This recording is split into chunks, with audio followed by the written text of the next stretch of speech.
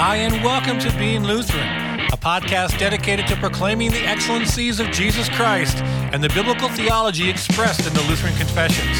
Today, Pastor Jason Goodham and Pastor Brett Bowe wrap up their discussion on the three ecumenical creeds.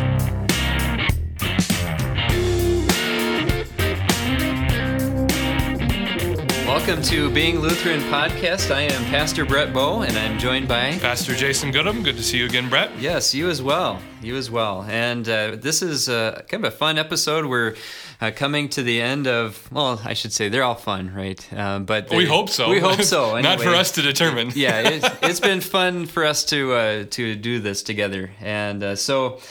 We've kind of come to a point where we've had a few episodes now, and we've talked about the three ecumenical creeds. And we've covered a lot of ground. We've covered a lot of material here, looking at all three of the creeds.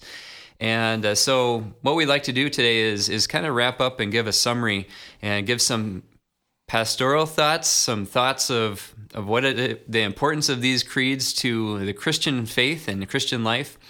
And so that's where we're going to be going today, Jason. Yeah, we want to make sure that in all of this, that what we're doing is not merely an information dump. Right.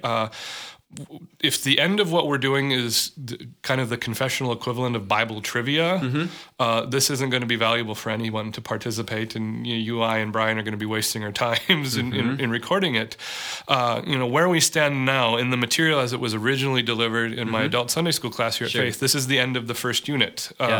We've introduced the concept of a confession, the purpose of a confession, the need for a confession, and then we've given the three best abbreviated confessions that we have in the creeds.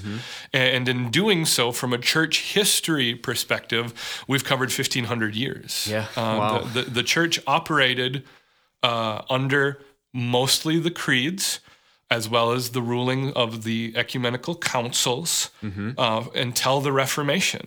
And where we're at now, as we move forward from here, is going to be Reformation theology, as Luther writes his catechisms, as the Lutherans define who they are for the first time with the Augsburg Confession and defend that with the apology to the Augsburg Confession.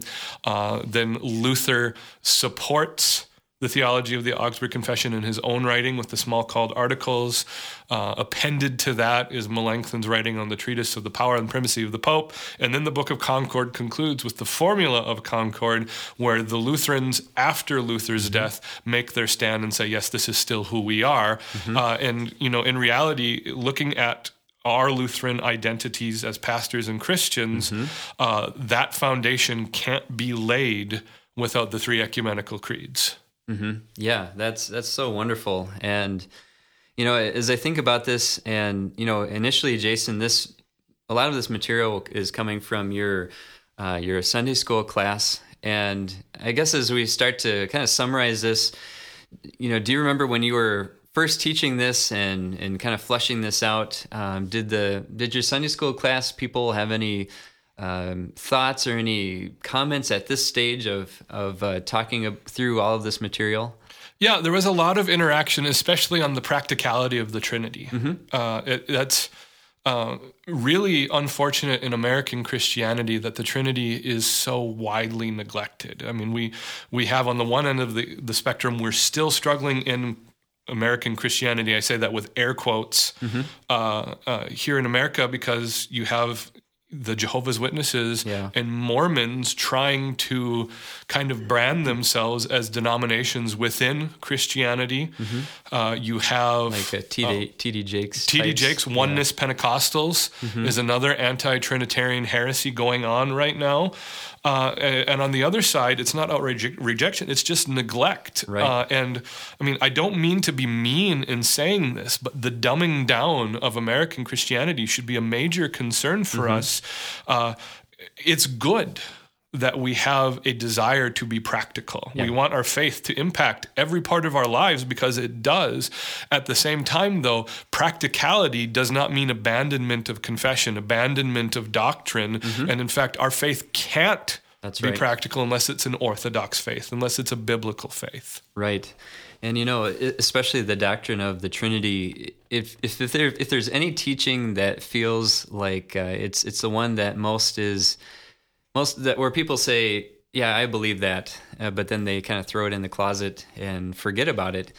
It feels like the Trinity would be maybe the most often offended one in terms of that type of thing. And what do you think are ways we can bring the Trinity more in the forefront of our Christian life? Well, I think, first of all, you and I as pastors need to be doing a better job of teaching about the Trinity. Mm-hmm. When we preach and there is a Trinitarian phrase or passage, mm-hmm. it needs to be brought up as such. Mm-hmm. And then the application of the Trinity. Again, we connected last week. One of Athanasius's great work in the church was to connect the teaching of the Trinity to the teaching of redemption, mm-hmm. and how that's important. If you get to redemption in any doctrine, it instantly becomes practical. Mm-hmm. And this is the value of Lutheran theology. The center of all Lutheran theology is the cross. And so you want to get there. You want to show how this impacts our salvation, how we are either responding to our salvation or being ushered to salvation by the law, mm-hmm. or whatever the case might be. And the Trinity is just so intimately tied to our salvation that we need as pastors mm-hmm. to connect that so that we as Christians can appreciate that. Sure. So as a pastor, as we're preparing sermons and Bible studies to be kind of like how we're looking for law and gospel themes in text to pull out the Trinity more often in our preaching and teaching. Good. Yeah, I'm just trying to think through, my life as a pastor and, what are ways that I could talk about the Trinity more often or make that more of an emphasis. Certainly by confessing these creeds in church week by week. I don't know if you've ever been tempted to say, maybe we don't have to do the creeds or don't have to confess them week by week. I guess I've always felt that they're so important that we should have them in church. But sadly, in churches, many churches don't confess out loud together the creeds. And so I guess that's one practice in the church that we could keep emphasizing. And, pastorally speaking, we could maybe offer a few comments before or after to add to the teaching of that and the impression of that on the hearts of the people. Yeah, one of the disadvantages of being a 21st century Christian is that we have this absolute disdain for rote, mm-hmm. for repetition. Mm-hmm. Part of that maybe is an honest concern that the information we communicate would not be common or lose value. I can see that objection, but that's not the fault of the information. Mm-hmm. That's not the fault of the thing being confessed. Mm-hmm. That's on us to think about it. I have been tempted at times, to change up the service, but it's funny. The thing that keeps me maintaining a consistent liturgy at Faith is actually a book that was written a couple hundred years ago by a Swedish pastor named Bo Giertz, mm-hmm. wrote The Hammer of God. And The Hammer of God, that's not 200 years ago. One of the novellas was 200 years ago. Bo Giertz lived at the beginning of the 20th century. That's a misspeak by me. But his novel, The Hammer of God, has three novellas from different time periods. In the first novella is from about 200 years ago. In the middle novella, I can't remember exactly. I think it's like the mid 1800s. And then the last one for his time was a modern one at kind of the beginning or middle of the 20th century. But that middle novella involves a pastor who wants to be super spiritual, mm-hmm. pastor who has no time for the liturgy. And he goes through this very difficult time, a difficult experience being a pastor in his parish in rural Sweden. And at the end of the book, it's just stunning that this pastor is spent. Mm-hmm. He has no emotion, no energy left, and he has to lead a worship service.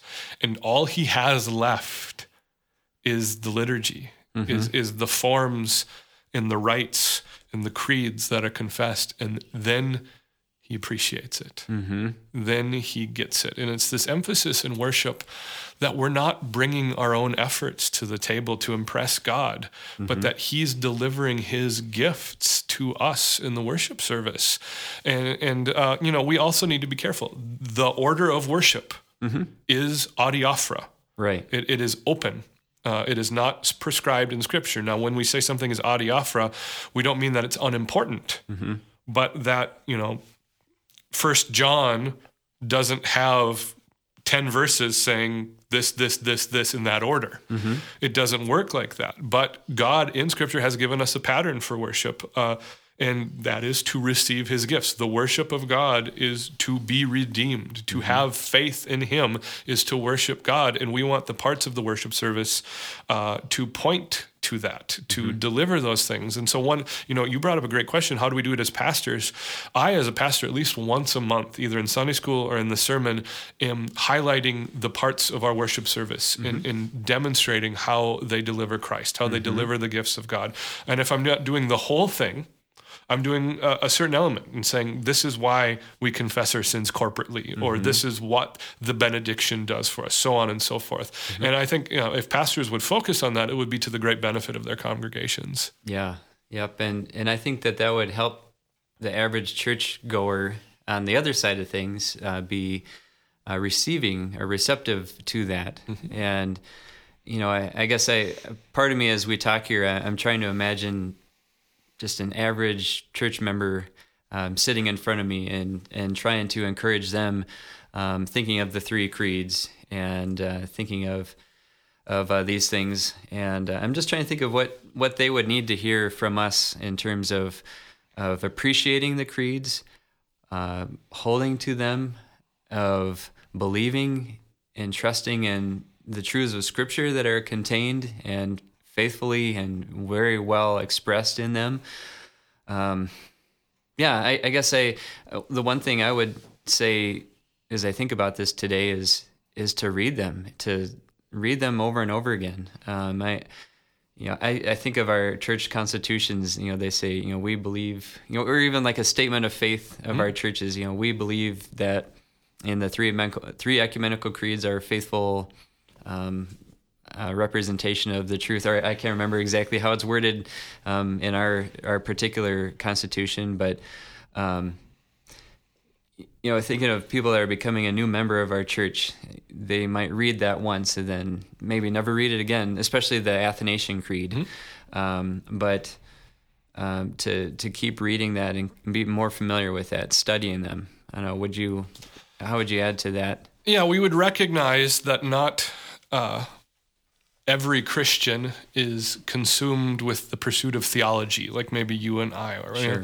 A vast majority of the podcasts I listen to are theological and even Lutheran podcasts. But one thing we ought to make clear is that when we discuss our perspective as pastors, we're not presenting ourselves as a different class of Christian, just with a different vocation. Right. Is that, our vocations are wrapped up in the work of the church, to serve the church, to deliver the gospel. But I think when we think about you and I as pastors, we're still members of the Christian church. We're still Christians. For me, and this ties directly into my testimony from episode 1, the value of the creeds all lies in the assurance of salvation, the knowing for certain that I am saved.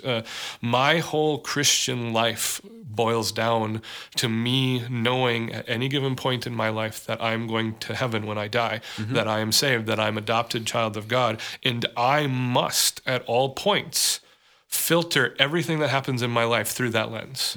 When I go through a trial, I had to bring my Jeep into the shop yesterday because it wasn't starting right, and suddenly my family of 5 kids and my wife and I are down to one vehicle. That's hard to deal with, and I'm frustrated, and I'm tired with what's going on in church and stuff.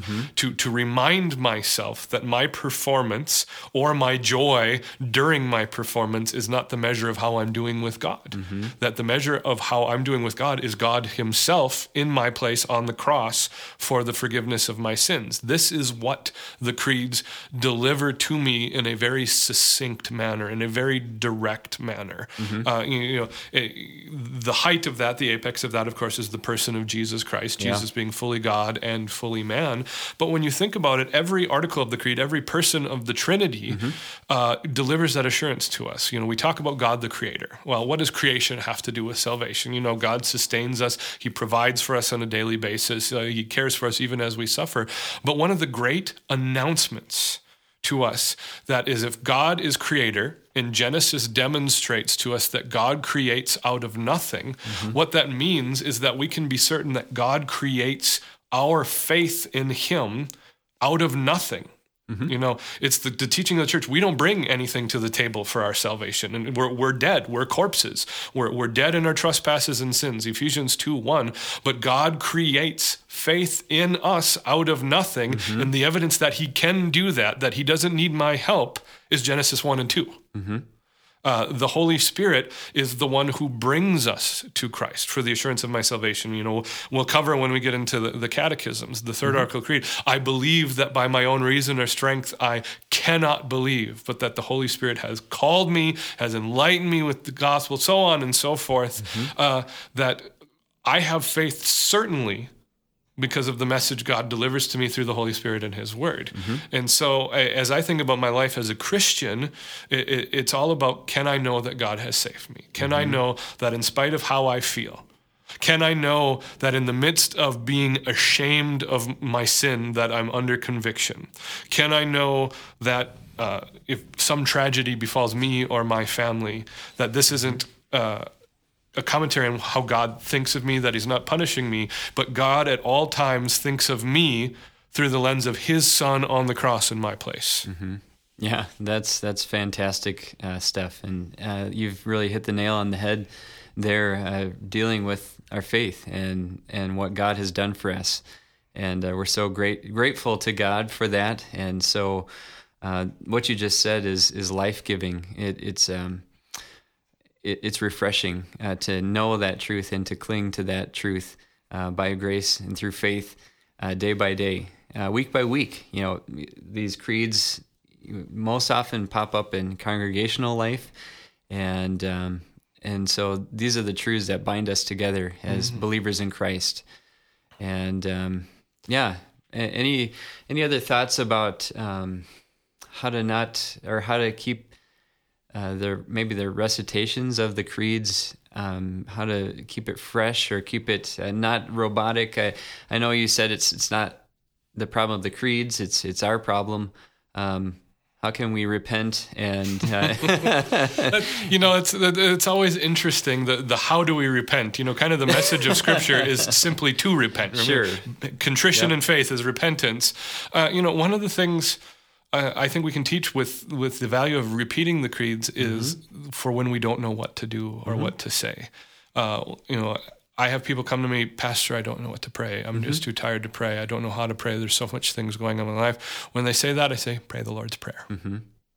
Just let the words sink in. Yep. When I don't know what to confess, I don't know what I believe about God, I'm confused. You talk to someone who maybe has just lost a job or lost a loved one or some other tragedy. I don't even know what I believe, Pastor.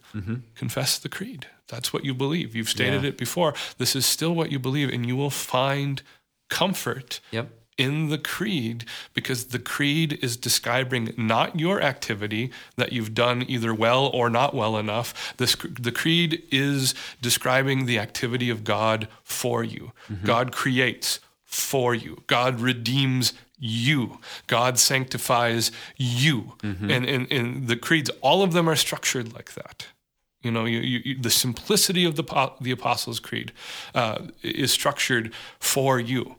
The greater detail of the Nicene Creed structured in exactly the same way, and even the laid out, fleshed out theology of the Athanasian Creed is still for you. That there is three persons in one God in three persons, and this God of the universe has deigned to love you, to pursue you, to redeem you, to adopt you, and that's the magnificence of repeating the creeds. Yeah.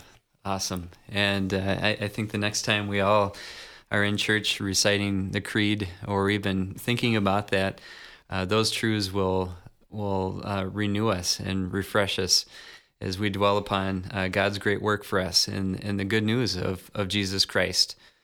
And so this has been good. Any other closing thoughts as we summarize and wrap up this time together? Yeah, one other thing I'd like to add to that is as you confess the creeds, as you think about them, the one other bit of comfort and joy and delight is that when you confess the creed, you are confessing with Christians for all time and in all places. In fact, I use that transition statement as I move from element to element in the service. I introduce the creed saying, it is with great joy and delight that we join together now with the church for all time and in all places to confess our holy Christian faith. This morning we used the words of the Apostles' Creed or the Nicene Creed. Yep. And another great example delivered by the most simple statements of faith that we have, that the doctrine, the truth of Scripture unites. It doesn't divide, it unites. And this is the importance of studying it, of knowing it, of talking about it, of listening to it, and of confessing it. Yes, amen. Amen to that.